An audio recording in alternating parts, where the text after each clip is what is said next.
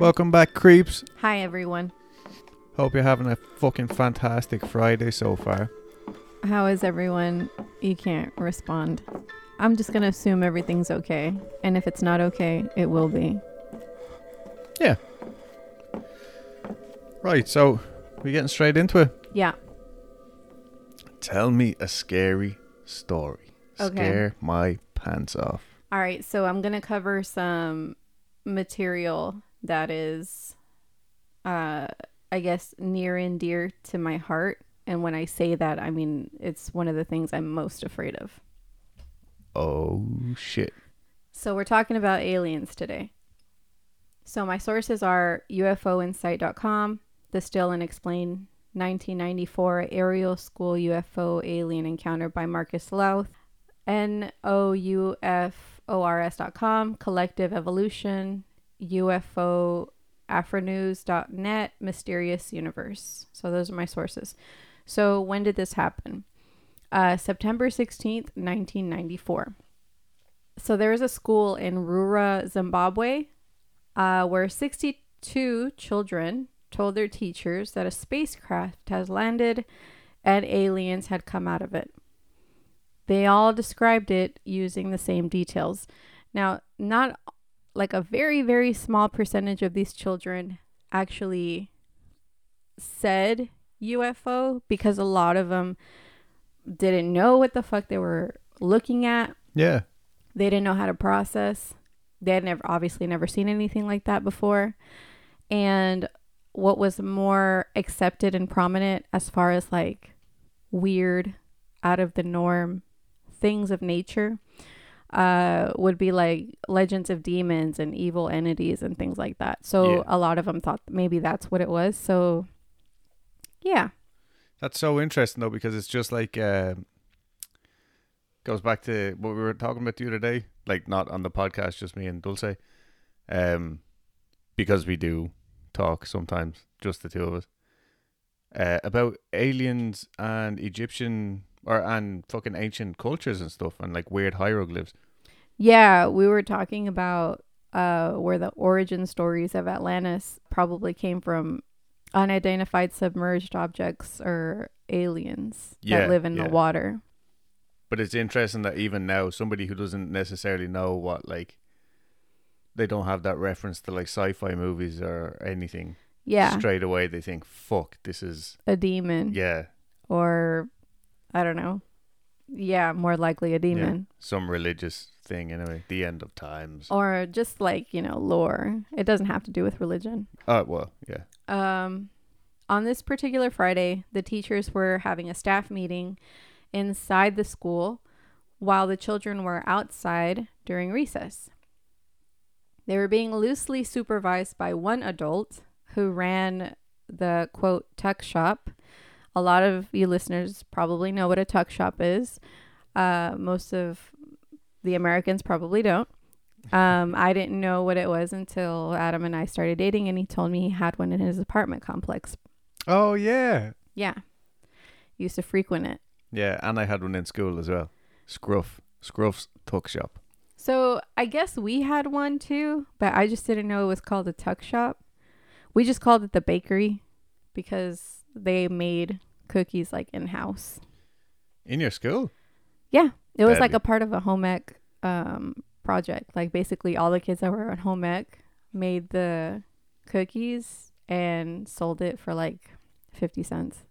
That sounds fantastic. No, ours was just a grumpy old man who would buy stuff from like the cash and carry, or even sometimes, if it's like supermarkets are selling stuff that's gone out of date, so they sell like a whole case of Coke for like $4 or $5. Oh, okay. And then he would sell it to the students out of date and make a huge profit on it.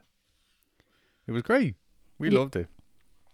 Yeah, I mean, the menu at the cafeteria can only give you so much. Or even if you had that option. I know you said that you didn't. Yeah, no, ours was just like sweets. It was great.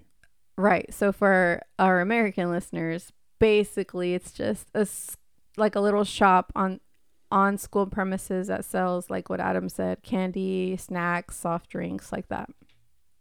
So that was who was loosely supervising these kids. Okay. As the children were running around and playing, silver spacecrafts appeared in the sky, followed by a few smaller silver crafts in tow. These UFOs would vanish and reappear several times while they were in the sky. Now, I wonder, do you think this might imply the capability of traveling at the speed of light? Maybe teleportation, parallel universe hopping, or what? I mean, yeah, like, or Jesus Christ, I don't know. I mean, think about that. Because, like, remember we were talking about during your story, like the popping in and out, in and out. Yeah, of different fucking realms Exactly. or whatever. Yeah. Or like it's you like said, a consistent theme. yeah. Even with Bigfoot stories, there's a Oh lot yeah, the that's a same. good point. But or are they just traveling so fast that the kids are losing sight of them? Very true. Also a possibility. Yeah. Yeah.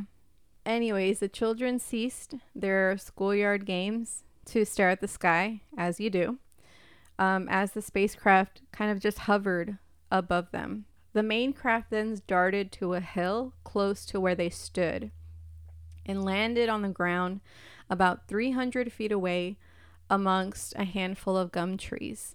So the space in this area was like there was like scantily clad with some trees because they were clearing the area because that area was still school property. Right. So I guess they had like some plans to build more buildings there or just do like have a project there. But the only thing separating the children from the spacecraft was a fence. Like Just a shitty little fence. just a little fence. Wow. Imagine being those children though. Yeah. Best day of school ever. So the area where the spacecraft had landed, that area was like I guess another reason why you wouldn't go near that area now is because it's like chock full of fucking aliens. But before that, it like the kids knew they couldn't go back there. So it was school property, but the kids couldn't go back there. Yeah. Nobody could go back there unless you were actively working, chipping away to clear the area. Mm-hmm. But like them landing so close to the kids was not even the worst part. They watched as a small man, about 3 feet tall, walk out of the ship. He was extremely thin, had long black hair, and huge black eyes. The little man then started walking towards the children. Holy shit. Yeah. There was another little man on top of the spacecraft who was watching the one who was walking away. I guess like keeping guard or some shit. Yeah. It's assumed that the kids made a noise, perhaps because they were fucking terrified. Yeah. But at that moment, the little man advancing towards them had just abruptly stopped. He stared at the kids for a while before turning around and heading back to the spaceship. The ship lifted off again and vanished, as did the other smaller ships. That's fucking nuts. Yeah. The aftermath of these poor kids is like a mixed bag of terrifying. These kids ran inside the school, crying and just inconsolable. Like, it just makes you feel so bad for these kids. Because I guess I forget, like, that's how naturally kids would react. Like, they'd cry. Yeah. Like, what is happening? So the teachers naturally stopped the meeting and ran out to meet the children because all they fucking heard was screaming. Yeah. This is a quote from one of the teachers of the school. They came running up here in such a panic, and even if we staged it, they could have not all run up together like that. I guess it means even if they staged it. Yeah. They came up here like a living snake. We were in a staff meeting and we just heard them screaming and screaming. A child cannot make that up. Yeah, that would have to be like one huge mass coordinated fucking... If I was a teacher, I'd shit my pants. I'm like, oh my God, what the fuck just happened? If I seen the kids running, I'd just be like, I'm out. Some of them thought that what they saw were the demons of legends in the area. Oh, okay. Yeah, which would explain the screaming. Others describe having what would be like a telepathic communication with a little man that stared at them, therefore felt like they knew what they'd seen. So like a lot of these kids are processing this differently, Yeah. right? And but some of them do, and we'll get into that later, but they believe that while the little man was staring at them, they just kind of came into a knowledge of what these things were and why they were what they were doing here. That's nuts. Yeah. So this is a quote from a second teacher from the school. I was very skeptical in the beginning as well. I believe that they had seen something, but I wasn't prepared to accept that it was anything supernatural. But I think the consistency of what's been going on indicates that it was more than I was prepared to admit in the beginning. So, how did the teachers react? They decided not to tell the parents. Of course, yeah, good. They knew, like, again, like the teachers were like, okay, I know you're fucking scared clearly, and you saw something that scared you. But I mean, just like anything else that scares a kid, you think it'll blow over and they'll be fine. So it was Friday, remember, and the kids ended up just going home for the weekend, and everything just went back as normal, I guess, you would think. So the weekend came and passed, but once the school week began, the calls from the parents came pouring in because some of these kids just could not cope with what they saw, and they were still very scared. So the parents, they demanded to know what the fuck happened on Friday. We were told it's a non-uniform day, and then all of a sudden this.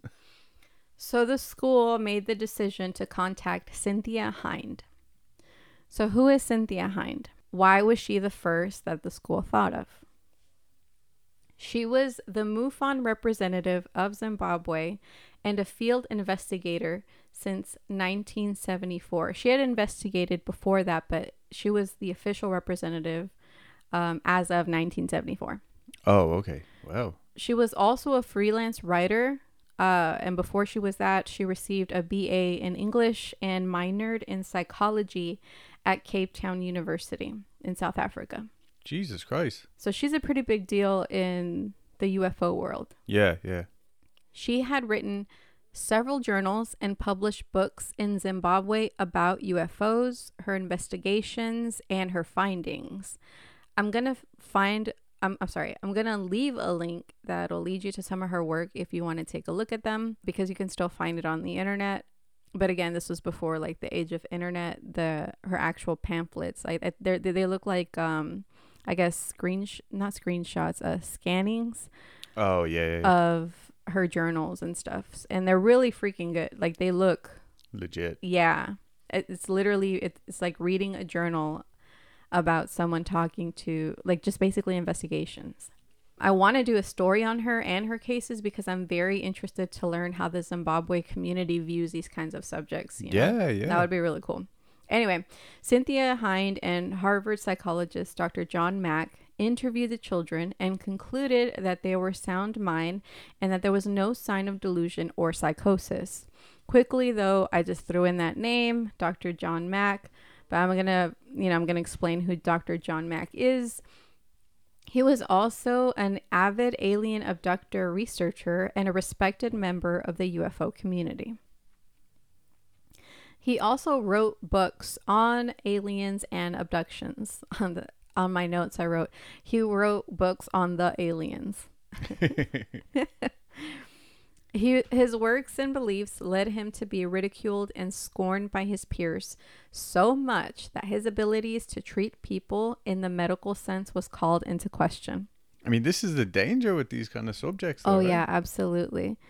Remember, he's a Harvard psychologist, and even then he was questioned. Yeah. You know? Like, that's the epitome of, like, he the went best to schooling. Harvard. Yeah, exactly. So Harvard then formed a committee to assess him. Like, this literally went down. He recounts his memory of this. One of the deans at the Harvard Medical School handed me a letter that called for the establishment of a small committee to investigate my work on the alien abduction phenomena. After explaining vaguely that, quote, concerns had been expressed to the university about what I was doing, in parentheses, although he told of no specific complaint, nor was any offered in the letter, he added pleasantly, for he had been a friend and colleague, that I would not have gotten into trouble if I had not suggested in the book abduction that my findings might require a change in our view of reality, rather than saying that I had found a new psychiatric syndrome whose cause had not yet been established. Mac would later be found by the dean to be clear and free to, quote, study what he wishes and to state his opinions without impediment, end quote. He was good with some of, like, I guess the important ones. Important committee of Harvard, basically like his peers and his classmates were taking the piss out of him, you know, but like the people were like, all right, like let's fucking do this because everybody's fucking complaining about you and you'll be fine, trust me, you'll be fine. And he was, they cleared him, and everything was fine. Anyways, basically what I'm trying to say is he's a man who isn't afraid to stick to the facts, no matter how they contradict society's idea of normalcy. Yeah, well done. Yeah. He sticks to his guns. Exactly. Anyway, back to the story. They had a really good pair of people to handle this situation. All the details each child gave matched the others. And they all described what happened as a matter of fact, as you would a trip to the grocery store. One of the kids who felt like they received a telepathic message said that they think that they came to tell them that they were not looking after the planet properly. Other kids said they received messages in the form of mental images. They said the beings showed them the end of the world, where, quote, all the trees would go down and nobody would be able to breathe, end quote. They described these beings as holding them with their gaze as it placed these images into their minds. I have a quote from one of the witnesses about the incident. Her name is Emily Trim. All I can tell you is that two beings were hopping along beside Lisa and I, and they were curious. They weren't touching the ground. They were almost like mimicking us. All of a sudden, they were in front of us. I described them as being about arm's reach, and we were frozen. Telepathic images started going across my face. Communication through the eyes, that's all I can really describe it as. It was just image after image after image. Those thoughts came from the man's eyes. One of the other girls standing beside me, she got more communication about the environment, and for me, mine was more technology uses and uses of technology. End quote. I think that's interesting because she describes seeing these things right next to her, right? Yeah. So I was going to be quick to be like, oh, well, you know what? Maybe like here's an inconsistency about the story, you know, because all these kids are saying that they were about 300 feet away, blah, blah, blah. And this girl is saying that they're right next to her. But the thing is, if these things can put images in your mind, why wouldn't it be able to give you this kind of experience to make you think that they are next to you instead of in front of you? You know what I mean? Yeah. I think it's interesting that she had this particular kind of experience, and basically because, like, and I'll read it again later, after this incident, she continued to have these types of experiences and see these kinds of things. So maybe it just depends on like how open the person is or something. Maybe. Or maybe that whatever that thing is found what it was looking for in her. Like there's tons of speculation that we can do here. One child claimed the alien figure had spoken into his mind that the human race should not be so, quote, technologed, end quote. Technologed. Yeah. So I think he kind of just inferred that we're using this kind of thing for the wrong reasons, or we're using it incorrectly, which again, I completely agree. Yeah, like we've gotten too big for our boots kind of thing. Yeah, it could be. Or maybe it just means that maybe we shouldn't focus on technology so much. Again, I agree on account of how desensitized some people can be. Yeah. It's important to note that these kids' ages range from 6 to 12 years old and had zero exposure to UFO cases or UFO encounters, and yet they describe things that were consistent with other UFO encounters that have been documented around the world. So just to add to their validity, right? Yeah. Also, remember that at the time this happened, the internet was not vastly available as it is now. Of course, yeah. 1994, you said, right? Mm-hmm. As they interviewed the children, they noted their body language and behavior, and it was all consistent with someone who was telling the truth. Again, I reiterate, this is like the perfect match to have handled this case, because not just because of their experience in UFO investigations, but also because of their backgrounds, like Yeah, their educations, like. their educations, like their medical fields, like they're into psychology. You know, they study the human to see, okay, if they wanted to look for signs of lying, these would be the people to find it. Yeah, yeah. Also, during these interviews, the children went into more detail when it came to the little dude that came out of the spacecraft. One child said that the long black hair looked like that of a hippie, and that the form of the being was black and shadow-like. Another child described the beings as wearing tight-fitted clothing like that of a diver. They also remembered a noise before the aircraft approached. They described it as a scary flute noise. Yeah. I wonder what that is like. I don't know. I said it was scary, so. As far as the spaceship, the children would describe them as oblong with flashing lights in different colors. The ship itself was silver in color. Quote, "This thing, whatever it was beautiful. It had a circular shaped bright light as the leader, and behind it were tails of light in beautiful colors, green, orange, and yellow. It moved slowly and looked as if it was just above the house." I guess I meant the schoolhouse. "The amazing thing is that it moved absolutely silent." Hind and Mack reviewed drawings that some of these children had made based on what they'd witnessed, and the details were also very similar. I just don't think these kids are lying. Anyways, they also mentioned that after the spaceships left, the area where they landed was looked over by some people. They had mentioned some people showed up. They weren't very specific to who these people were. Okay. And they had heard from them that the grass where they'd said they'd seen the thing was blackened, singed, and just the area was very large. Like it was flattened. Yeah, where it had landed. Exactly. I think the scariest detail is that the kids also reported a sense that the entities wanted to take the children into the UFO. Whatever they had seen was a truth to them, and they weren't trying to be deceptive. According to Cynthia Hind and Dr. John Mack, they had both concluded that this was a genuine UFO encounter. Dun, dun, dun. Bum, bum, bum. Yeah. These poor kids, man. I just can't. Like, I'm having a hard time dealing with this kind of subject matter. I can't imagine them. 2 days before this happened, a group of 100 kids also saw spacecraft in the sky that was flying low enough that it piqued their interest, as it did not look like anything that they had ever seen. They were in their own schoolyard at Pier House School, 25 miles away from Ariel School, which is where all the shit went down. Yeah.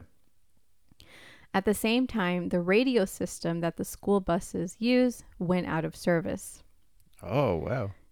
Another interesting fact, Cynthia Hind was also collecting several reports of not just UFO activity in the Ariel School. This is a mouthful. In the Ariel School area in the days leading to the sighting, but sightings of strange creatures as well. So, like, it's almost like all the shit was going down leading up to this big... Yeah, this was that big event. Mm-hmm.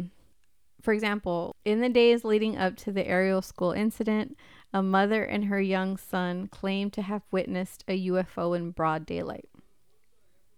Perhaps the most unnerving of these sightings, though, came from a truck driver who claimed to have seen strange beings on the roadside one night while he was driving. Oh.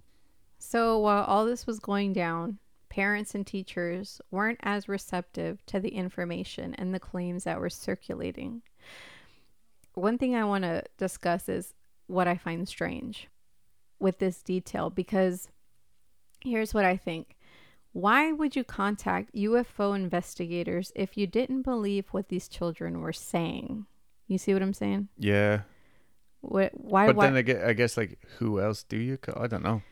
When they were asked during a documentary around 18 months after the incident how they felt about people not believing them, aside from the expected answers of sad or being frustrated, one child would state that it makes you think it might not be true. The impact this experience left on some kids is sad in that they fear that they would, like, these things would come back to take them. Emily Trim, the girl I mentioned before, had said that since then she has had other experiences with similar entities that have the ability to alter her perception. That's what I mean. Okay. Like, she believes the same thing. Like, that they can alter her perception. Remember, we were literally just talking about it. Yeah. How the other kids saw them away from them, but she was like, oh, well, the way I saw it, they were right next to us. Yeah. You know, her and her friend Lily saw the same thing. As adults, these kids now as adults, rather, none of these witnesses had gone back on their accounts. They know what they saw and they're sticking to it. Exactly. They insist on what happened that day was true.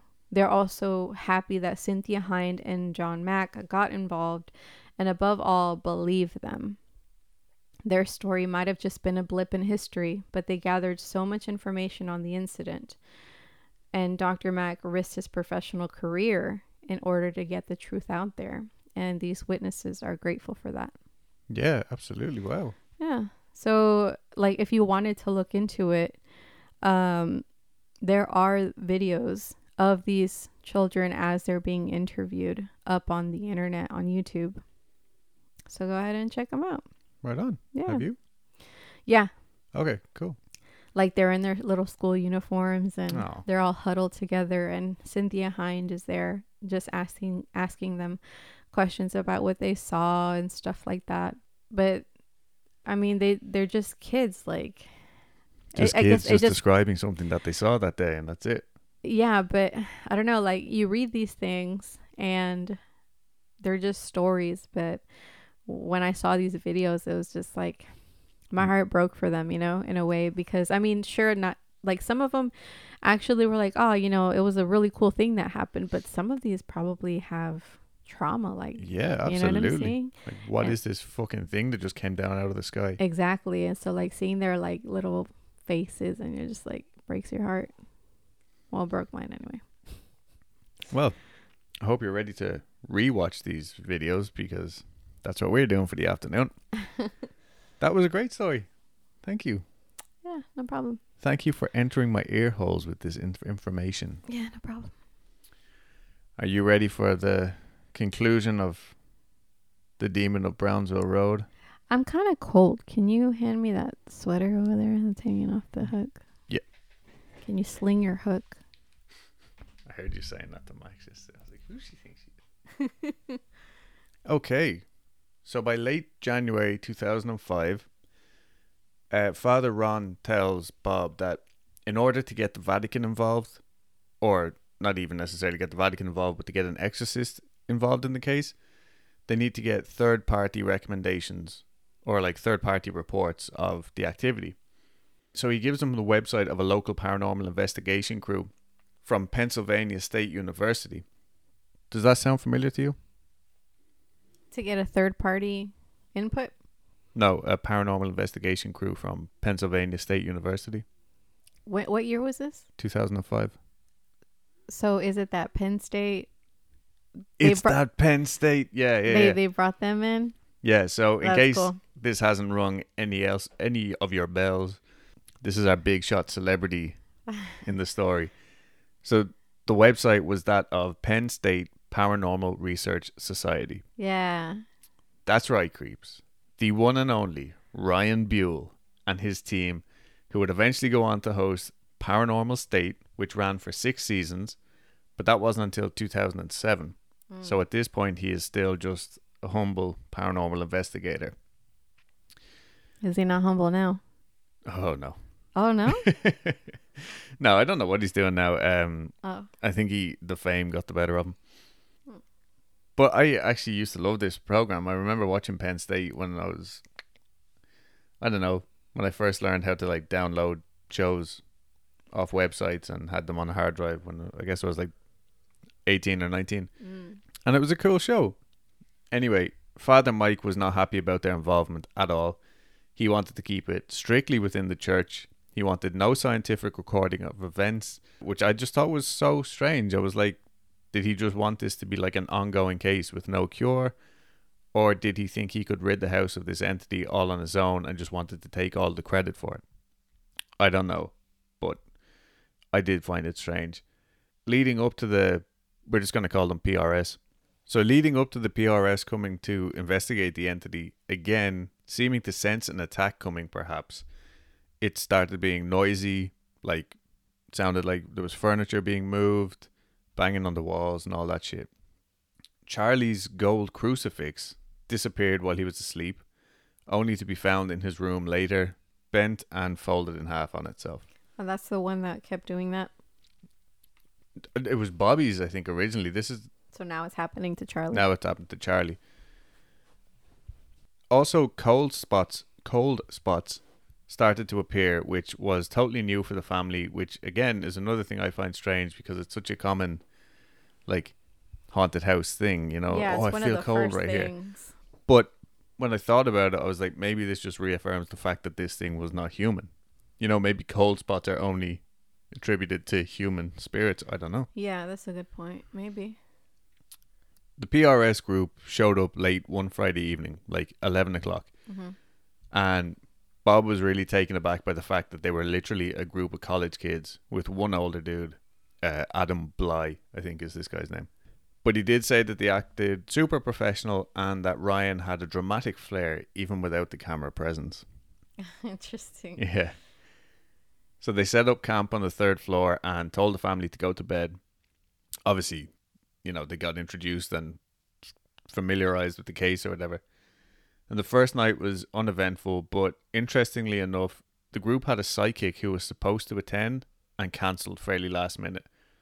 Which again is another strange thing because, like, it's as if people just know to avoid the house. Like Father Ron. Or this psychic was just a fucking flake. I mean, yeah, maybe. She was in Gettysburg. I don't know where that is. Flaky Gettysburg. Flaky Gettysburg. I have heard it called that. In case our sound quality has changed, because I know that we are, you know, the epitome of professional sounding podcasters. It's just raining really heavy outside and it's lovely. On Saturday, the next day, the Saturday, when the group are talking with Bob, they tell him that Julie, their psychic, had informed them of a hidden space in the center of the house that needs to be uncovered. Bob knew just where to look. In the center of the house. In the center of the house. Can you guess where it is? Like the basement? No. Oh no, is it that closet thing? It's in the closet. Ah. So the back wall of this closet that goes like under the stairs. Yeah. You know, Bob had thought about it before. There is space under there that's not being used. Yeah. So Ryan says, let's fucking do this shit. Bob brings up the power tools. So that's the part where he was just like, he just noted that there was a little door there and he just covered it back up, right? No. Sorry, this is in the coat closet. Oh, so where was the other thing? That was up in the attic. Oh, they had like a storage space. There's like a lot of little nooks and crannies here. Yeah, but no, this one was like an English muffin, one would say. Okay. This one was completely sealed up. Like there was no access to it or whatever. Like Bob literally had to bring up his. Oh, so he didn't even know about it. He knew that there was space there, but it was never a room or accessible. Anyway, I'm picturing a perfect 80s montage with Bob, who, by the way, for some reason, I had been imagining as Dr. Phil. Like not looking similar to him, like just Dr. Phil. The entire time I was reading this book, I pictured Dr. Phil. Anyway, picture Dr. Phil in a checkered shirt with safety glasses and a saber saw in the closet with all the coats and shit still in there, just going to town on the back wall, while Ryan Buell just stares approvingly from the doorway, all the while like the heat is on, down, down, down, down, down, plays over it. I can see it. Yeah, right? Yeah. You sound really excited about it, so that's No, good. because I'm like really thinking hard about keeping this in my head so I can see him do it. Okay, so there's like plaster and dust and shit flying everywhere. I'm literally thinking about all that stuff hitting his bald head. And that's why I'm so quiet. It takes concentration to keep this in your head, you know, while you're telling this story. Just men being men. Anyway, turns out Psychic Julie was right, and there was a storage space type area behind the coat closet and under the stairs. But the measurements are 3 feet by 5 feet by 4 feet. It's not a huge amount of room, but enough for a demon's lair, perhaps. Oh, okay, so are they like tiny house people? Apparently, yeah. So this area was full of black coal dust because the coal room would have been directly underneath, I think, back in the day. And literally dust was the only thing that could penetrate this area, like through cracks in the floor. Okay. Otherwise, it was perfectly sealed off. Yeah. Ryan and his crewmate Adam, they're like the two lead guys from the group. Okay. They put on some masks and they take some flashlights and they go in there and they explore for an hour. Now, after saying how small the space was, I don't know how they were in there for an hour. Yeah. Whatever they were doing in there, they found some pretty interesting shit. A large stone of amber, big enough to cover the palm of Bob's hand. The complete skeleton of a small bird. Whoa. A king of spades from one deck of cards. The queen and 3 of hearts from another deck of cards. A Lego toy belonging to Charlie. And a crumpled piece of paper. Now let me tell you what was on this piece of paper. And then I'll show it to you because I actually have pictures of it. On one side of the paper, there seemed to be a depiction of the view from the backyard of the house at sunset. It was a sketch of 2 pretty female faces smiling and gazing up at the sunset. One older, one younger. With birds in the sky along with large trees in the background and a picket fence in the foreground. It was signed H.P. Malik. The initials AMB also appeared on the picture, an obviously pleasant, happy family scene. The other side had a sketch of a man's face with a big nose and a cigar in his mouth, a pig's head, a man laughing at him behind his back, and a snake coiled ready to bite the man. Most interesting, the edges seemed to be scorched and it was not folded but crumpled up in a ball. So the theory behind the piece of paper was that it was a malocchio, which translates to, roughly, I guess, from Italian to evil eye. That's what the drawing is. No, that's what the piece of paper is. So it's a curse, basically, put on the house or the Maliks themselves by a disgruntled workman who, according to one Christian mystic, was owed money and was just generally envious of Mr. Malik's lifestyle. Again, it's a theory, but they went on to say that this curse was meant to make the entire house burn down, and apparently there had been a serious fire on the 3rd floor in the house at one stage. Also, apparently the people who built the house, like the workmen back in the early 1900s, believed that the land itself was cursed, and while the building was going on, a lot of accidents kept happening. I had asked a question on Instagram last week. This is me personally, this isn't me reading from the book.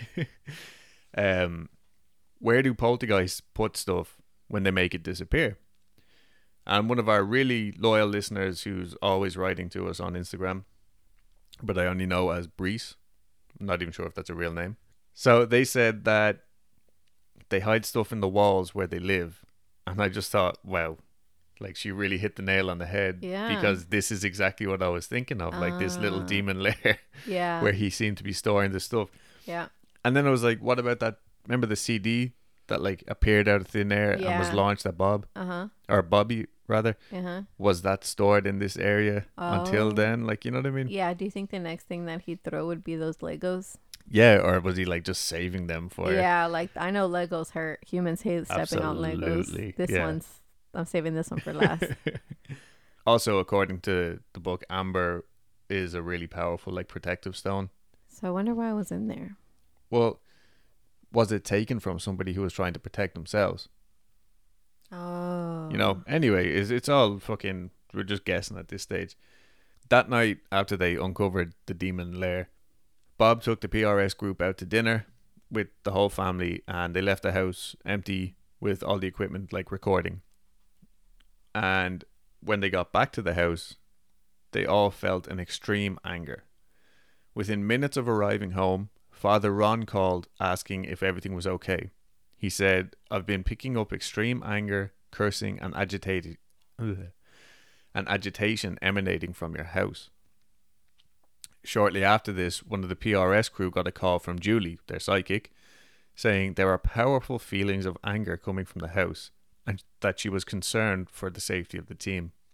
So that night, Bob went to bed, but Lisa stayed up with the team this time. Around 4 a.m., the team and Lisa were in the first floor library for a prayer session. The PRS group were very Christian based, like in their protection and stuff. And Lisa said one of them went into a trance, one of the PRS group, and began to talk of the spirits of children being held captive in the house, along with the spirit of an old woman Bob believed was possibly his aunt, maybe, who had died in the house. That group member then said that several angels appeared and swept these captive spirits away, while the weakened, angry demon was forced to watch from a distance. Now, this does kind of correlate to some of what like Father Ron had been saying. You know, he said that although there is like so much bad in the house, that there is also an active positive force trying to help out, you know. This is Adam Bly's verbal account of that night. Ryan and 6 or 7 people were praying in Bob's library. We didn't know what was going on with the case at the time. Ryan had a camcorder on a tripod in the back corner of the room. This next part I don't talk about much in public, but after being exposed to this stuff for years, I've developed a lot of sensitivity.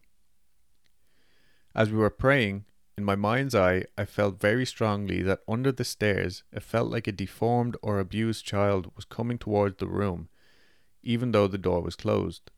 It felt sad and upset, like it was coming towards the prayer, wanting help. I felt like there was something wrong. Then a really strong evil presence came into the room, and everyone felt it. They kind of rocked back on their heels. We were in a circle, and we leaned back, repulsed by it. In my mind's eye, I saw and almost heard this mocking, evil, really arrogant thing floating up there in the room, like maybe 4 feet off the floor. And I saw that it had babies wrapped around it. It was disgusting. It was male, and it seemed to come when the child was coming for help. It was worse than repulsive. There was a camcorder running at the back of the room, and we didn't know it at the time, but it went black right before the evil presence came into the room. We were kind of freaked out, and so we said the St. Michael prayer, and then it did feel like positive forces came into the room. So this guy, like Adam Bly, actually went on to work. He left this paranormal group and went on to work directly with the church, as far as I'm aware. Like he had studied demonology or something like this.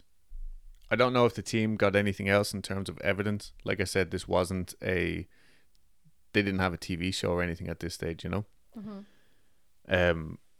But Bob really felt like that they had accomplished something by opening up we're just going to keep calling it the Demon's Lair because it sounds fucking metal.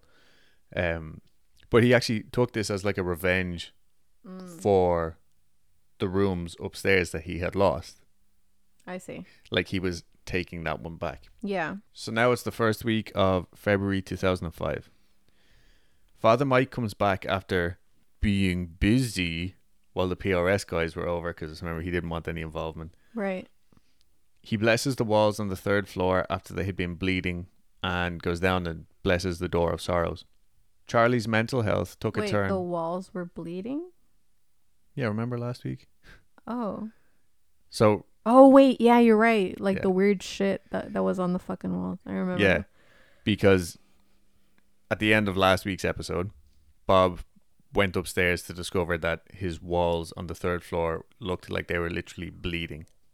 And I guess this is the first time that Father Mike has been back since that happened. So that's why he blesses them.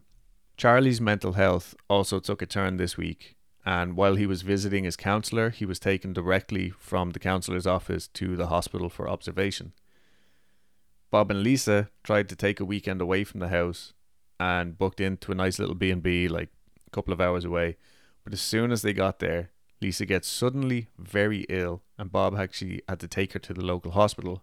And they ended up like was given like medication and stuff, and he just brought her straight home.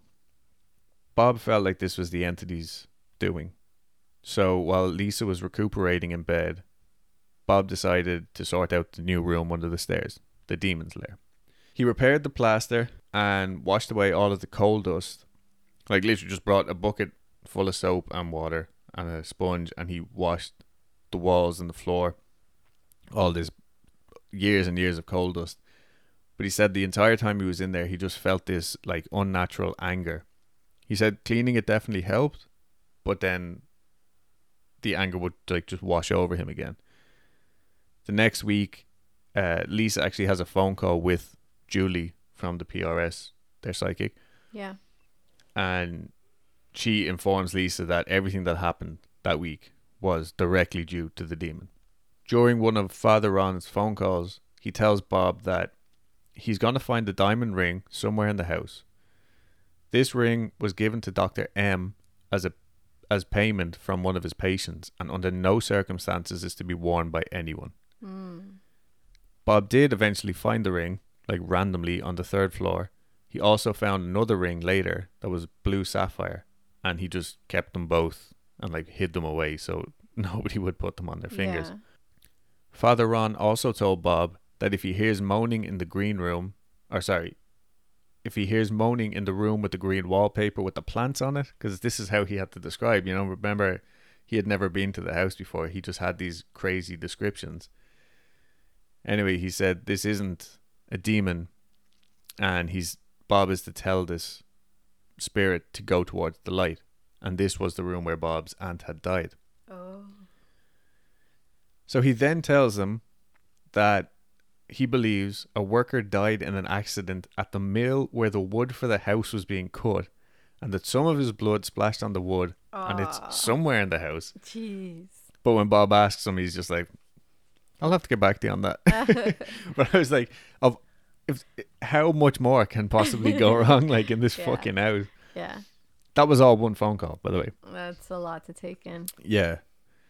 21st of February was a Monday, but Bob has it down as a Friday. Boom. Fact checker. Me. I am the fact checker. All right. Bob was wrong. I actually have written fact checker extraordinaire, and it took me a long time to figure out how to spell extraordinaire. Not proud of that. It's our reliance on spell check, or what is it, autocorrect? Yeah. But anyway, he got his dates mixed up. I'm not saying that anything else is wrong or anything. I just felt like I won one over on there. I'm not petty or anything. I didn't know there was a competition. Yeah, apparently. So anyway, Friday night, around the 21st of February, PRS come over for another investigation after agreeing to a strict set of rules stating that they are purely there to document and in a scientific form. Like, the priests will deal with anything spiritual. All right. They have to be kept separate. This is because Father Mike was still throwing a hissy fit and still didn't think that this was a good idea, whereas Father Ron was like, whether you think it's a good idea or not, this is the process of how we get to the next step. Yeah. So this time around it was different. And again, here is Adam Bly's account of what happened on the first night, that Friday night. It was cold and snowing outside. We were talking on the third floor, but it felt oppressive and overwhelming. I walked outside with Ryan and Elfie, one of the girls in the class, to breathe. We walked for about 15 to 20 minutes, then lightning hit nearby and everything went black except for the 4 streetlights around us. We felt like we needed to get back right away because something may have gone wrong. We returned to the apartment on the top floor and entered one of the crawl spaces of the back room, or off the back room. Ryan demanded that the demon say its name. My eyes were open, but I saw letters as if there was a piece of paper held in front of me. I saw S-A-T. The next letter was H. We left the crawl space, and when I got home, I looked for names, and it turns out that Sathi is a female demon. Then everyone was brainstorming about what do we do, what does it mean. I was very new to all of this, and hadn't had these strange images and impressions before. I thought maybe I should reflect on it. I went to the other room alone, sat on the floor, closed my eyes, meditated. I pictured the house, and I could see it. Underneath the lower part of the house, I saw faint, tattered souls, and then bigger things milling about, and they weren't good. Then one turned and looked at me. I opened my eyes and stood up, and I felt dizzy, so I went back into the other room. The others turned and asked me what's wrong. I stood there, and these scratches welted up and appeared on my forehead as they watched, and they were filmed. So literally, now obviously I haven't seen the footage, but these scratches, because being on the forehead as well, blood just started trickling down his face. Yeah. And it sounds pretty cool, honestly. Like, but that's the first time that somebody was attacked outwardly, not while they were asleep. Yeah. Which I thought was pretty fucking crazy. That night while Bob slept, he had a really detailed nightmare, fueled by his anger and resentment towards Lisa and like the money issues and shit. And he seems to think that this was a blatant psychological attack on him, possibly the first one. Mm-hmm.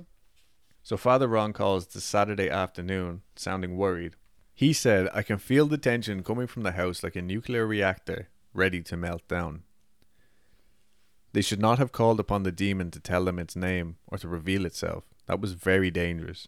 Please, all of you, be careful tonight." He also tells Bob that there's a member of PRS in a leather jacket who will become angry and possibly dangerous later in the night, and that there's a scissors sitting on the kitchen table right now which he needs to hide. And as Bob was on the phone, he turned around and yeah, there was a scissors sitting there. So he takes it and he hides it. Yeah. There's no way he's running with those. Yeah, fuck that. After dinner, Father Mike led a prayer session for around 2 hours. Adam Bly of PRS, Bob, Lisa and Kerry, remember the friend of the family, attended while Ryan tended to the crew. Again, Father Mike was not happy about this, but anyway. At 8 o'clock, they started a cleansing ritual. Now, I don't know if this is part of the prayer service or what, but while they were up on the 3rd floor doing this, Ryan was on the 2nd floor in the blue room where the Passion of the Christ was playing on a loop. Yeah. He said that all of a sudden, a sexless apparition came out of the closet and smiled at him in a mocking manner, and then disappeared back into the closet. This was nothing new from my family, but it startled Ryan badly. We continued through the rest of the house down to the basement and did not let this event distract us. Ryan wasn't the only one who experienced something strange while this cleansing ritual was going on, however. In the words of David, the lights were off and the moonlight was coming in the bedroom, and Charlie, Kerry and I were all standing there praying. Some of the PRS people were there too. When we got to the fireplace by the closet door, even though there was light coming in from the windows, that one corner became overwhelmed by darkness. You couldn't see the fireplace at all. Nothing. It was like a black cloud suddenly appeared in front of the open closet. We held hands and prayed and boxed it into the corner. Charlie and I both yelled, "Get out of our room!" and the darkness went back into the corner. Then we yelled, "In the name of Jesus, get out of our room!" Only at that point could we see our fireplace. The smell was really bad too. Good old stinky demon. So it was like the sulfur smell? Yeah, just his like trademark fucking stench. Gross. Yeah. Now, I don't like the smell of sulfur. It's like that rotten egg smell. But I do like the smell of like a match when you just light it? Is that a different kind of sulfur? I don't honestly know because I went to sulfur mines or something like that in Austria before, and they stank. Yeah. Like, not just like the smell of a match. So I don't think that's the same. All right. With all that had happened during the last couple of months, Bob thought they were making some real headway in this battle. But if anything, the demon became more aggressive, with blood spatter manifesting on the first floor, the entire length of both staircases, the library, the kitchen cabinets, even the wallpaper when Bob was redecorating. Like, he was pulling wallpaper off the walls and finding blood behind it. That's gross. Yeah. Bob took off. So there was a weird like door knocker on the door to the blue room. Bob removed this. Father Ron told him to leave it there. Father Mike told him to take it off. In my notes I have Father Ron told him not to and Father Mike told him yes to. But anyway, he decided fuck it. They were just like bickering. He was the conduit. They were arguing through him, and eventually he was just like fuck this. He took the door knocker off and he fucked it in the river. According to Father Ron, the door knocker had been placed there for Dr. M when he was doing his operations or anything like that. To, I don't know, like people would use the door knocker and he would be like, okay, he knows that it's safe to let them in or some shit. I don't know. Weird. Yeah. So later that same day, the same day that he gets rid of the door knocker, as Charlie went into the small bedroom to practice guitar, he discovered that the crucifix had been thrown off the wall and was lying face down in the middle of the floor. Where the crucifix had hung, there were drops of spattered blood running down the wall. As he sat there and played, he heard what sounded like nails being scratched across a blackboard. That night, as I was lying in bed, I was scratched on the leg so hard it woke me up. It felt as if I had been jabbed and scraped with a needle or sharp pin. This thing was moving around the house at will, displaying what seemed to be a temper tantrum. I could almost feel its frustration, which again convinced me that we had to push back and persevere. So, first week of March, they organised Father Mike to come over for another prayer session that weekend, and he says that his Christian mystic, Barb, is going to come too. As per usual, when they organise anything, the entity starts acting up in the days prior, like as if the entity is wise to the plans. This time, in the form of nightmares. Both Bob and Lisa were having really jarring nightmares in the lead up to this mass, and Lisa describes one recurring dream she was having. There was a large triangle in a square downstairs in the house, surrounded by black cloaked figures with candles chanting Moloch. It was terrifying, like a witch's coven. In the centre was an extremely large being, draped in black, moving back and forth with a large sword. All of a sudden, the being plunges the sword into one of the other figures. That's when I woke up. This morning my knee felt as if it was on fire. She was trembling as she told me this. I looked at her knee, and there was in fact a small puncture wound. So Moloch, real quick. That means something, doesn't it? Yes. Traditionally, Moloch has been understood as referring to a Canaanite god. However, since 1935, scholars have debated whether the term instead refers to a type of sacrifice on the basis of a similar term used to mean sacrifice. In the Punic language.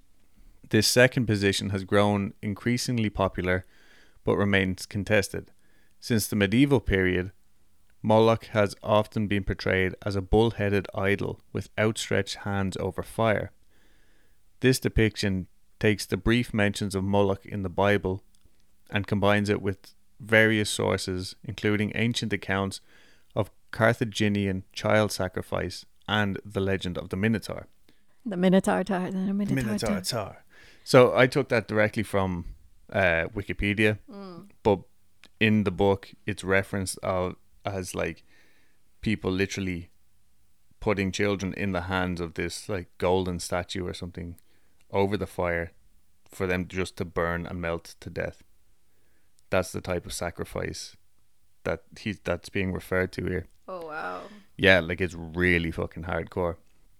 And the name Moloch came up when they were talking about the Molochio.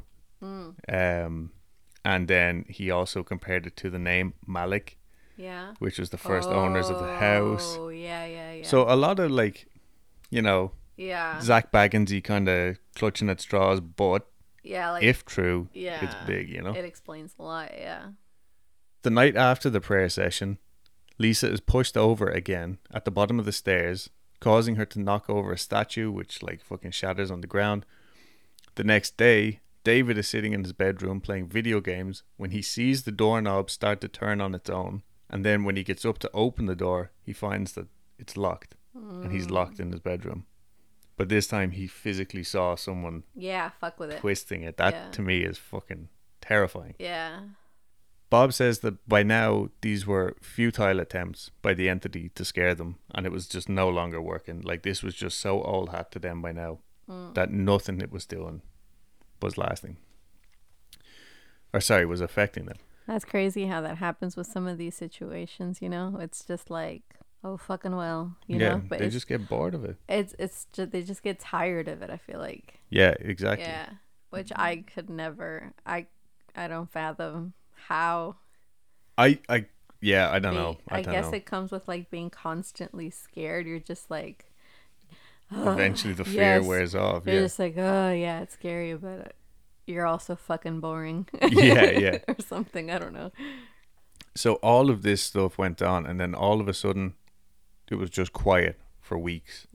Charlie had been attending a special boarding school that was, it said, equipped for kids who needed extra emotional support. Bobby was doing great. He had gotten his driver's license, kind of like got his life on track, and he had this new girlfriend who was a great influence on him, and had actually reclaimed the upstairs living room that Bob used to have to go up and like do his nightly fucking battle against the demon in. Yeah.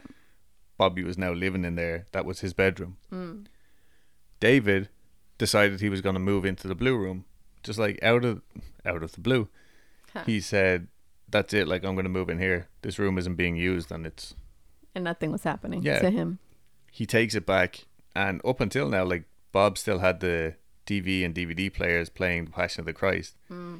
So he didn't want to just turn that off straight away. So we moved the TV and that into his aunt's old room, and the two boys had their rooms, and that was it. It was fine. So they felt like, oh, we're literally gaining possession of the house back Yeah. again. Slowly, yeah. Yeah.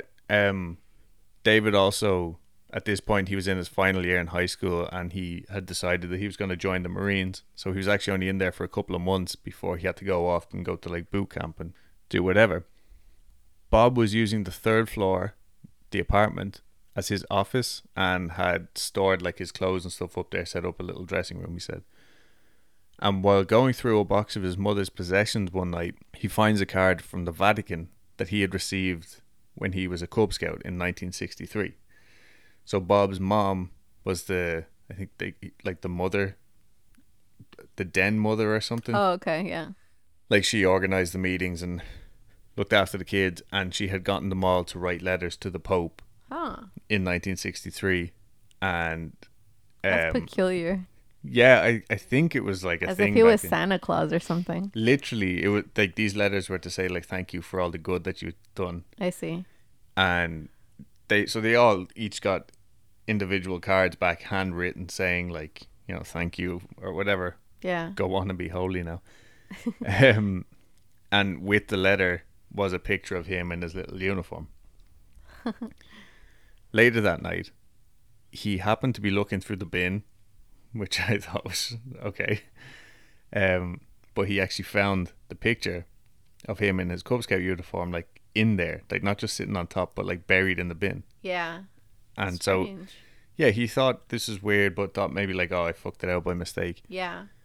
And then later on, when he's getting ready for bed, he happened to notice that the picture was now in the bin in his bathroom. What the fuck? Yeah, as he's like brushing his teeth, whatever, he looks down and there's Just the playing picture. musical chairs. Yeah. So he told Father Ron this, and Ron said that this particular picture, I guess, was like attached to the Vatican card somehow, like at that time of his life. But he said it had such a strong energy that the entity just wanted to get rid of it. Now the entity has taken to the third floor for the first time in God knows how long. But the hallway would smell of sweet, fresh blood, while the rooms would smell like something dead and rotten, or like an extreme body odor. Ew. Yeah. That sounds worse than the sulfur. Honestly, yeah. And one day, Bob comes home and goes up to change on the third floor where he's keeping, like, I guess, a big closet. And on one of his white dress shirts, sitting on a hanger, he takes it off and there's just one strip of blood down the back. It sounds like as if somebody just ran their finger down the back of the shirt. Yeah. To get rid of blood. Gross. Yeah, but again, he just throws it in the wash. He's like, all right, well, fuck it. Well, he's like, fuck you, I got laundry detergent, bitch. Yeah, I use Shout. You remember when you thought my sister was just shouting? I didn't know at what my the fuck she was nephew's talking uniform. about. Yeah. So, story time. When Adam came over here, he watched my nephew play baseball for the first time, and his uniform was mostly white. And it was like brand new, fresh out of the package Sparkling white. Yeah. And so I keep calling you my husband as if you're not here. Adam asked my sister, how do you get his uniform to be so white? Yeah, because all the kids are like jumping around in the dirt and the grass. Like. Yeah. And it's true. It's really hard to get white. Yeah. White. And my sister said, oh, Shout. And, and so for some of you that don't know, Shout is like a pre-soap that you spray on clothes. It's a stain remover. Yeah. And so what was going on in my husband's head was he thought it was strange because it was like, what do you mean? Does she just shout at the dirty clothes for it to get white? Like, get white, get white. What sort of Mexican magic is this? Anyway, so it's relatively quiet. And the first week of April comes around. I'm keeping these dates in for myself as well, but just as we have some sort of timeline and the event. Early one Saturday morning, as I was leaving the house for Mass at the convent, I discovered the cabinets in the kitchen were open and containers and other items were scattered all over the floor. The extra grocery bags that Lisa kept were strewn about over the basement steps. When Lisa turned on the basement lights, both bulbs controlled by the switch burned out at the same time. The glass top to a decorative kerosene lamp was placed inside the music compartment of our old pump organ, while Lisa's car keys were found on top of the grandfather clock in the foyer. There was still activity in the closet with the pull chain on the light. One afternoon when Lisa had the door to the closet open, the cat casually walked in and proceeded into the area under the steps, the demon's lair. Within a few seconds, Lisa said that the cat shot out of the space like a rocket and hid somewhere in the house. So, pump organ sounds filthy. Yeah, it does. But I thought that like this kind of stuff, to me, I thought was really fucking. It's like this entity seems to be getting more and more desperate as time goes on. It's like, well, what about now? What if I do this? And look at this. But a lot of the stuff is like shit that you would find at the start of most hauntings. Yeah. Like random poltergeist activity and shit going missing and all. Yeah. It's like he's regressing. Yeah, literally. Like, yeah. Anyway, Bob had like tried to set traps and stuff for the entity. As if you're trying to catch a mouse.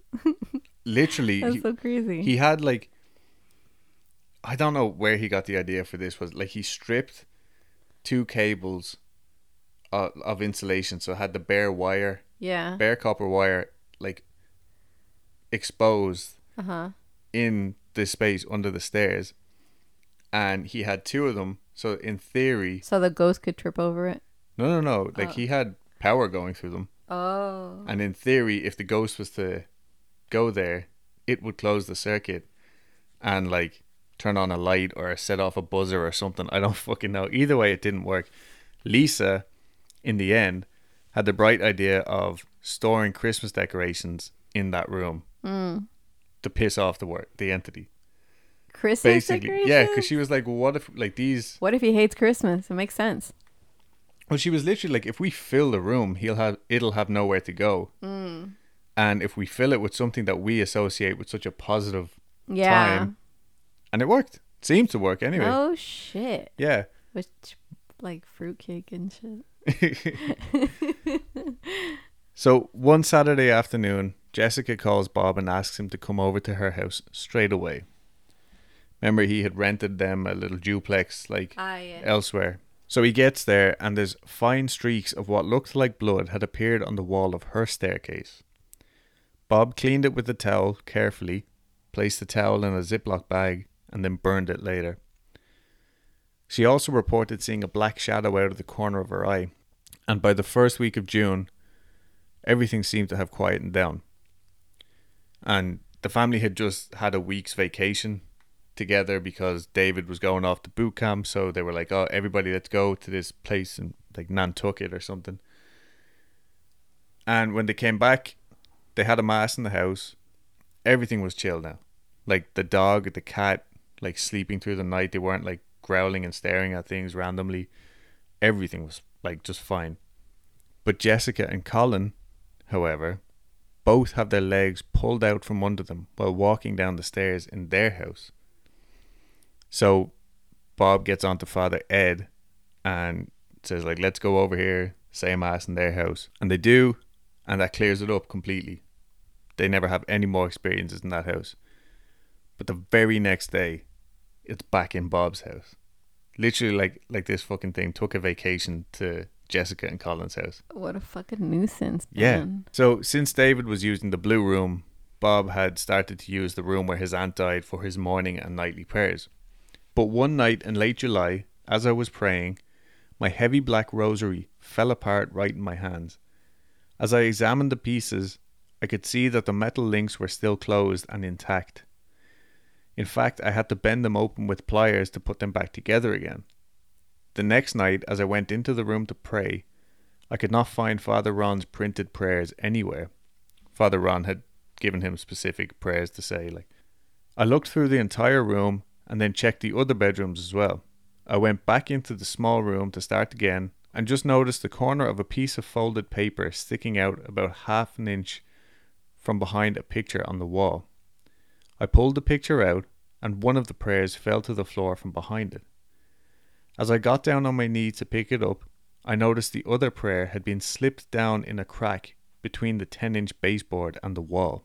What the fuck? Like, this thing is smart. Like, it knows what it's doing. And it's just trying anything at this stage to stop them from being able to practice their faith.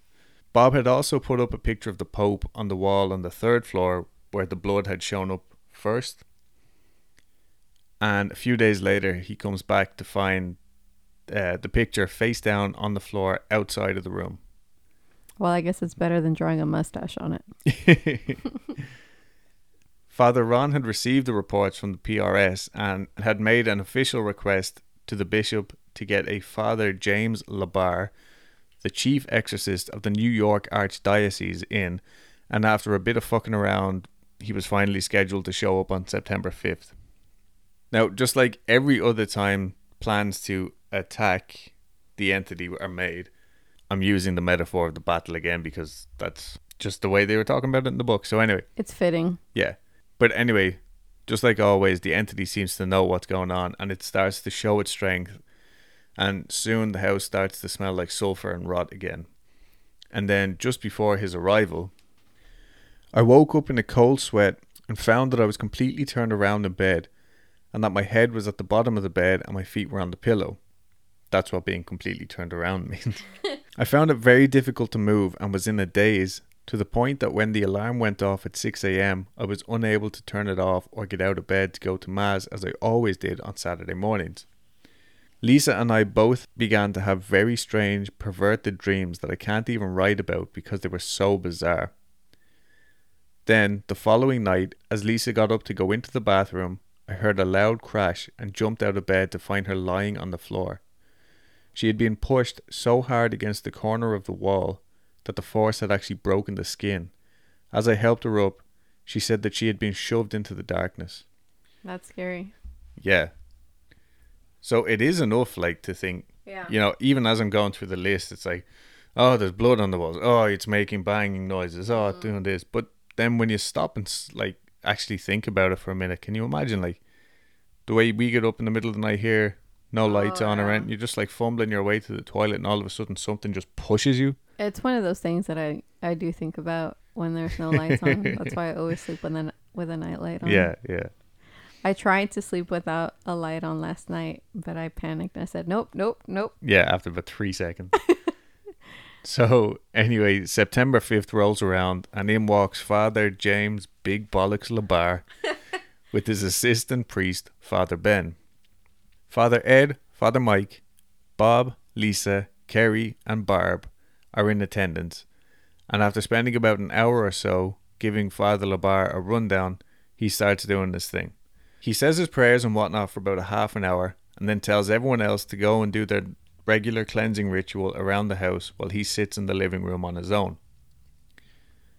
While they do their walk around, Father Ben, who, by the way, sounds like a fucking dreamboat, the way Bob describes him, he's like chiseled jaw, fine young man.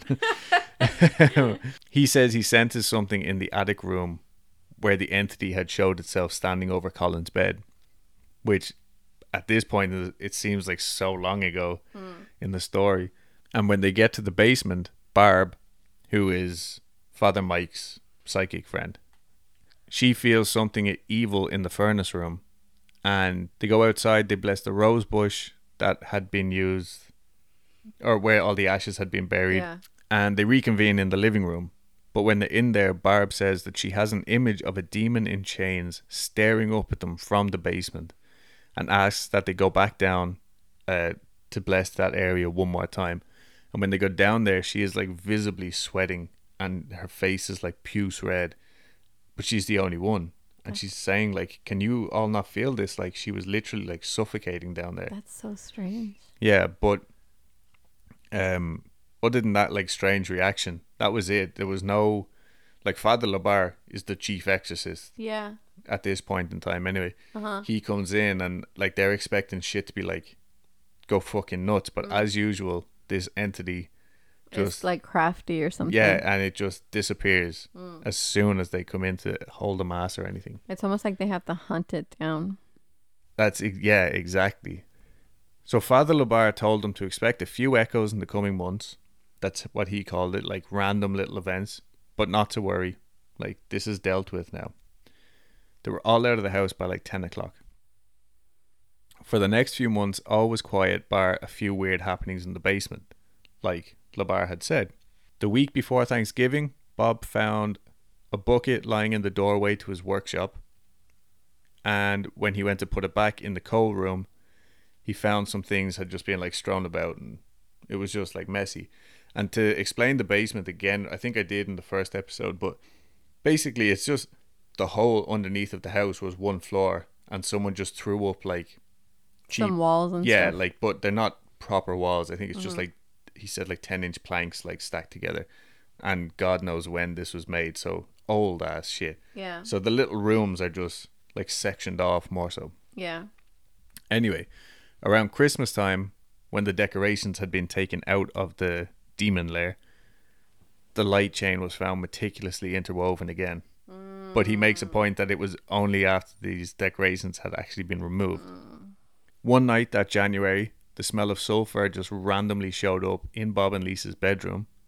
And a few weeks later, as Bob is down in the basement fucking with the water heater, he sees a black figure dart by right in front of him. Just quick as a flash. He was like, you know, looking at whatever he was doing, and someone just like ran by him. That was the first time Bob's ever seen anything in this whole fucking thing. Like, by now it's 2006. They moved into this house in 1988.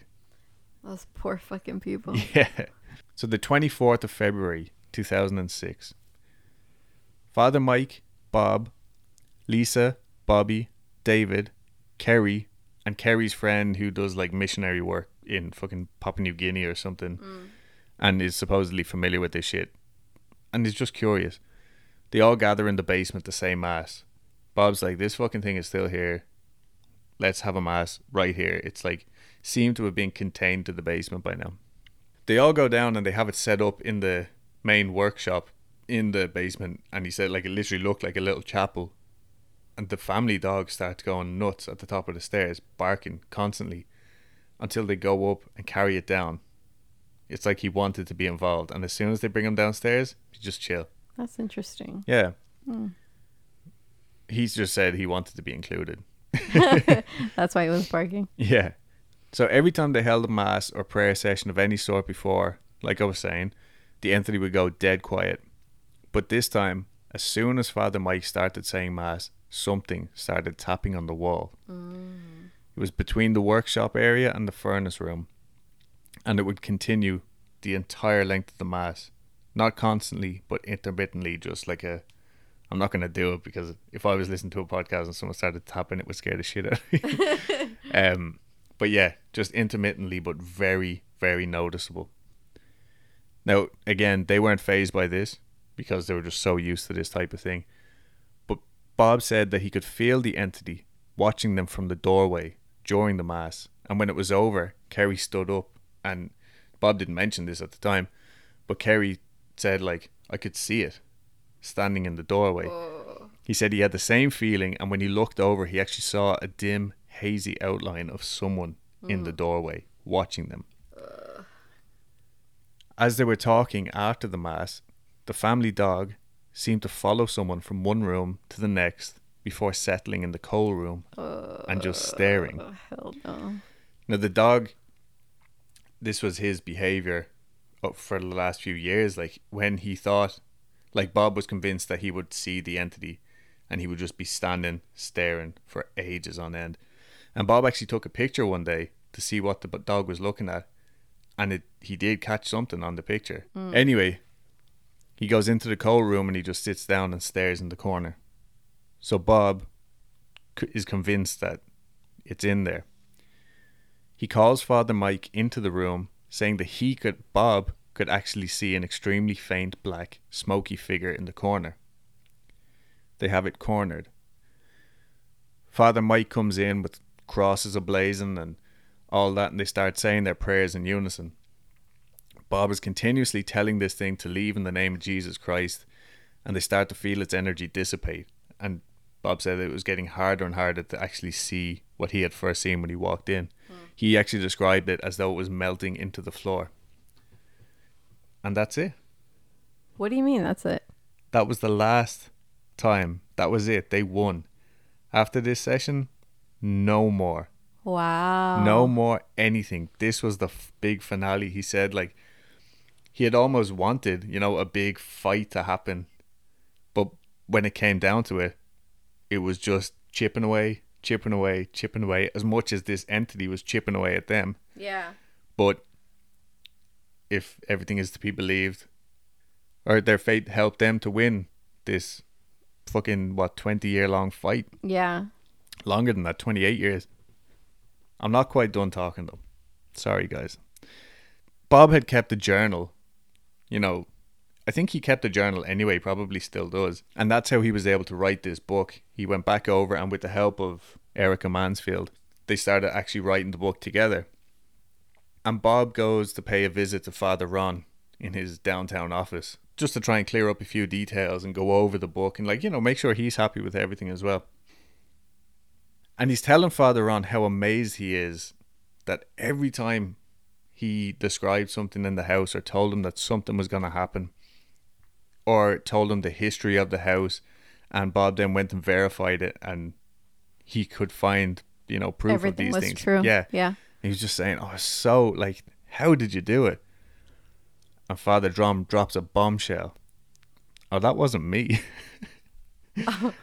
That was my friend, Connie Valenti, a Christian intuitive who absolutely will not be associated with the word psychic. She hates everything to do with this. Yeah. She believes that she was given this gift by God, and also feels that she can communicate directly to, angelic beings and God himself. And she tried to use her gift for good. I think she was trying to help the police or something in the 60s. I'm not entirely sure. But whatever it was, word got out, and her whole community just turned on her, started calling her a witch and all this. So she had a really horrible time. Yeah. And she basically became a recluse, Oh. but had been introduced to Father Ron in the meantime, Yeah. and they were friends. And so Father Ron is like, sure, let's get her on the phone. We'll have a little call here in the office. Yeah. Now, Bob had actually met her, Bob and Lisa. Like, throughout the years, they would go to, like, Christmas parties and stuff at Father Ron's house and shit. Like, you know, they're very socialite type people. And so he knew who Father Ron was talking about, and never once, even while all this was going on. He didn't realize that that was her. Yeah, and she never came forward and said anything, other than she did say to Lisa one night, "Oh, your house is much quieter now, right?" And Lisa was able to say, like, "Oh, yeah, like, thank God." But they just assumed that Father Ron had, like, let it slip to her. And this next bit is going to be quite long, like a lengthy bit of a read. While on the phone, like, naturally Bob had, like, so many questions for her. So I'm going to give you a little bit of The conversation. the conversation, yeah, an excerpt. Some terrible evil deeds took place there long ago, obviously in the house. In addition to all of the illegal abortions, many of which were late term and caused the death of the child and sometimes the mother, there was much suffering perpetrated upon women and children on your property. Before the house was built, long before, I see a mother screaming, covered in blood, screaming for her 3 daughters who were killed right in front of her. She was killed as well, and I see her still there in the yard screaming for her lost children. I see the spirits. I see one man in particular with a big knife. There was a massacre of the mother and her 3 children by Native Americans who were angry at their land being invaded by settlers. The husband wasn't there when it occurred. He came home to find this grisly scene. One of his daughters, the youngest one, lived until the next day but died from blood loss. He buried his family right there in the yard where it took place. He took a sapling tree and planted it over the graves as a memorial to them. The tree took nourishment from their bodies and today is a huge oak tree. Sometimes at night, when all is still and quiet, one can faintly hear the wails of this poor woman crying for her lost family. Jeez. So, now that he had that information, Bob actually went and looked through old military records of that time. Something to do with the military back in the day, I think. Okay. No, what's that war? But the I don't know. Anyway, there was lots of, you know, cross references between the land because the land had just been sectioned up and there was a fort like close by, something like that. Anyway. what's that war? It could be any of them at this point.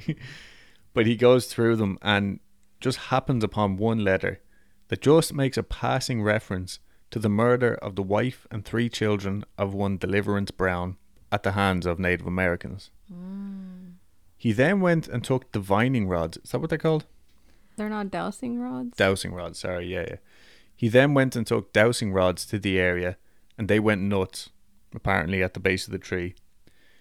So then, convinced that these had worked, he hired Ground Penetrating Radar Systems Incorporated to come out and use their ground penetrating radar system on the area.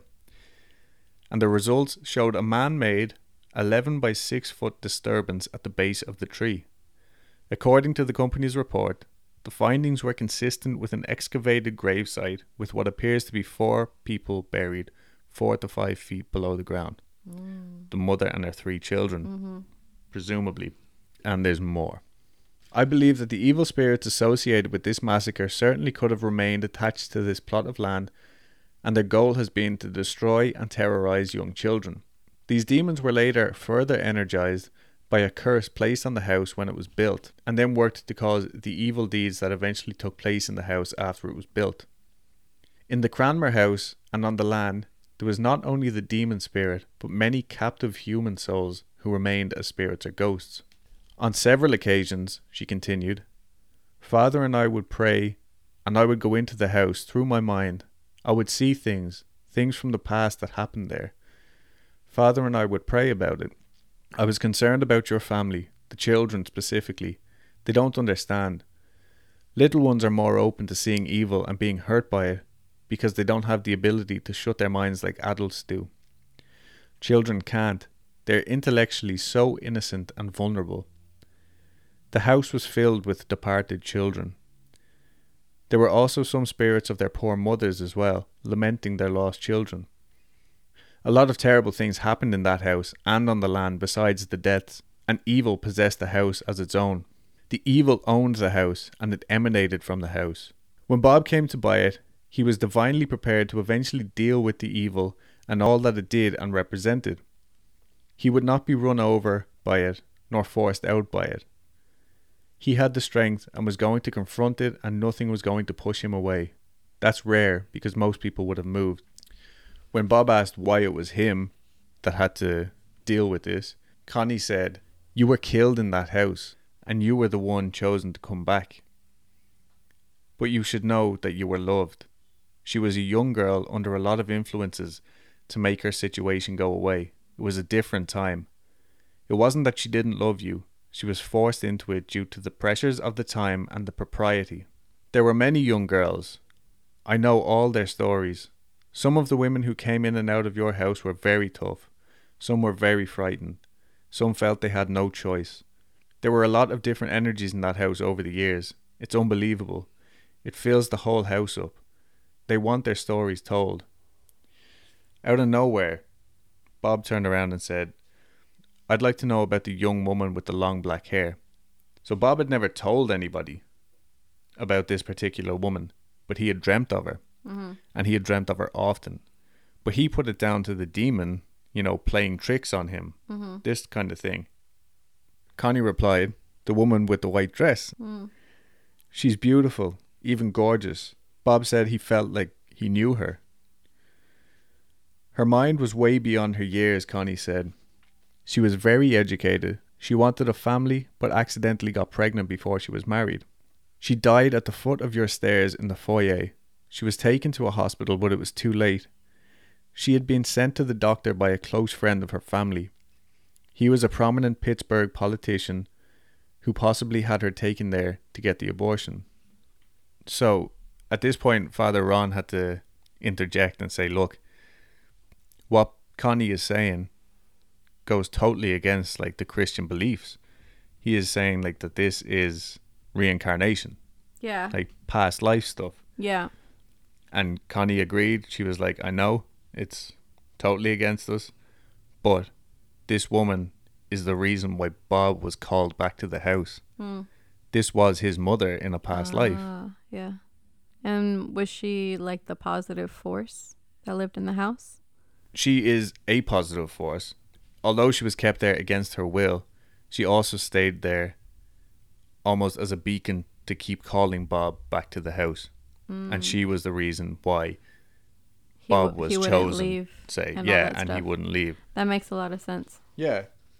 Another really sad thing that she pointed out, she said not all of the disturbances were caused by this demon either. She said again, there were so many spirits that were trapped in this house. And Bob said, I don't know how many times I was with my children on Christmas morning opening presents, and I would walk out of the room and the door would be ajar, or things would be thrown about down the steps, like someone was extremely sad or even angry that they couldn't participate. To which Connie replied, there were a lot of little children whose lives were snuffed out, and they were watching. Aww. Yeah, so that was it. Yeah. Bob commissioned a painting of the woman in white, and it still hangs in the house to this day. That's interesting. Yeah, but since that final mass in 2006, there has been absolutely zero activity. Now, Bob, being a man of maybe not science but proof, the way he would set up his little experiments, or the way that he got this ground penetrating company in to search the place out, he also managed to send a sample of the blood off of the walls to a lab. Good. Yeah. How'd that go? They concluded that it was not real blood. The mysterious substance contained mildew, spores, and some skin cells, but it was also not any type of mold or natural growth. They're saying that we don't have any explanation for it, but it's also not human blood. So it's still a mystery, but the fact that he got it analysed and they sent it back with basically an unknown, I thought was worth mentioning. So it was just some mysterious fucking liquid. ooze. Yeah.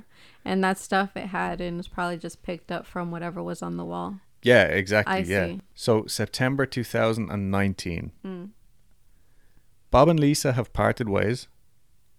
I don't know what happened. I'm not sure.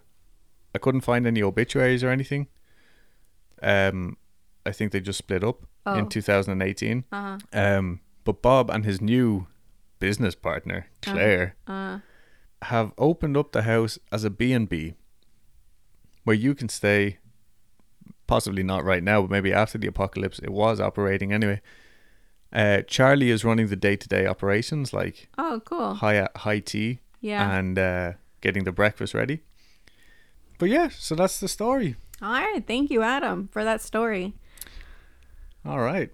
And we'll see you back after these messages. Yeah. So yeah, that's that. And so you can go and stay there. It's on all the regular websites, but he has said that he doesn't want people going there ghost hunting. No Ouija boards, no seances, no nothing. As far as he's concerned, they made that house quiet and they want it to stay that way.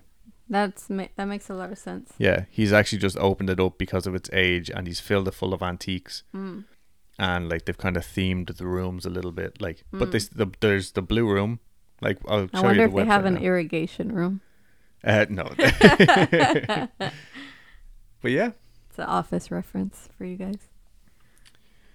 so there you go, The Demon of Brownsville Road, All right. from start to finish. Now you basically don't have to buy the book, but hope you all enjoyed it, and let us know what you think of the longer stories. Like, do you want more series like this, or do you want us to just keep little short, sharp shocks to the system? Yeah.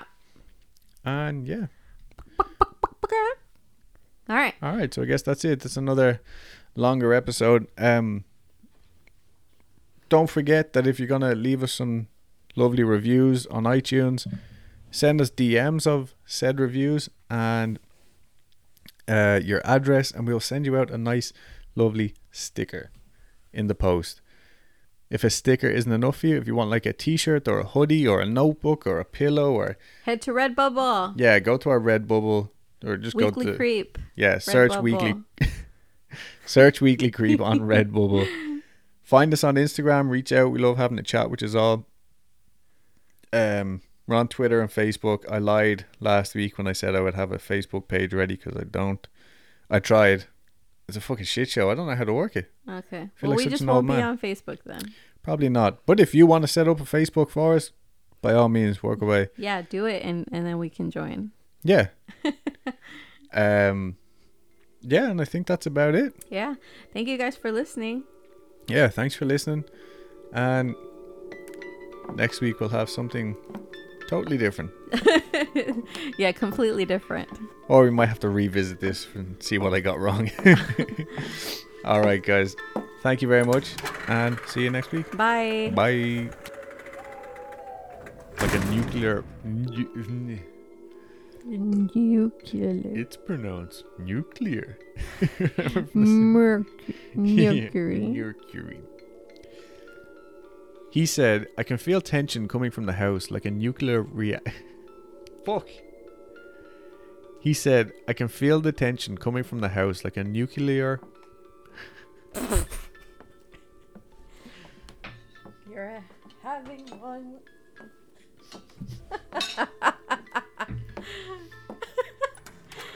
Spilled water on yourself. It's all over me.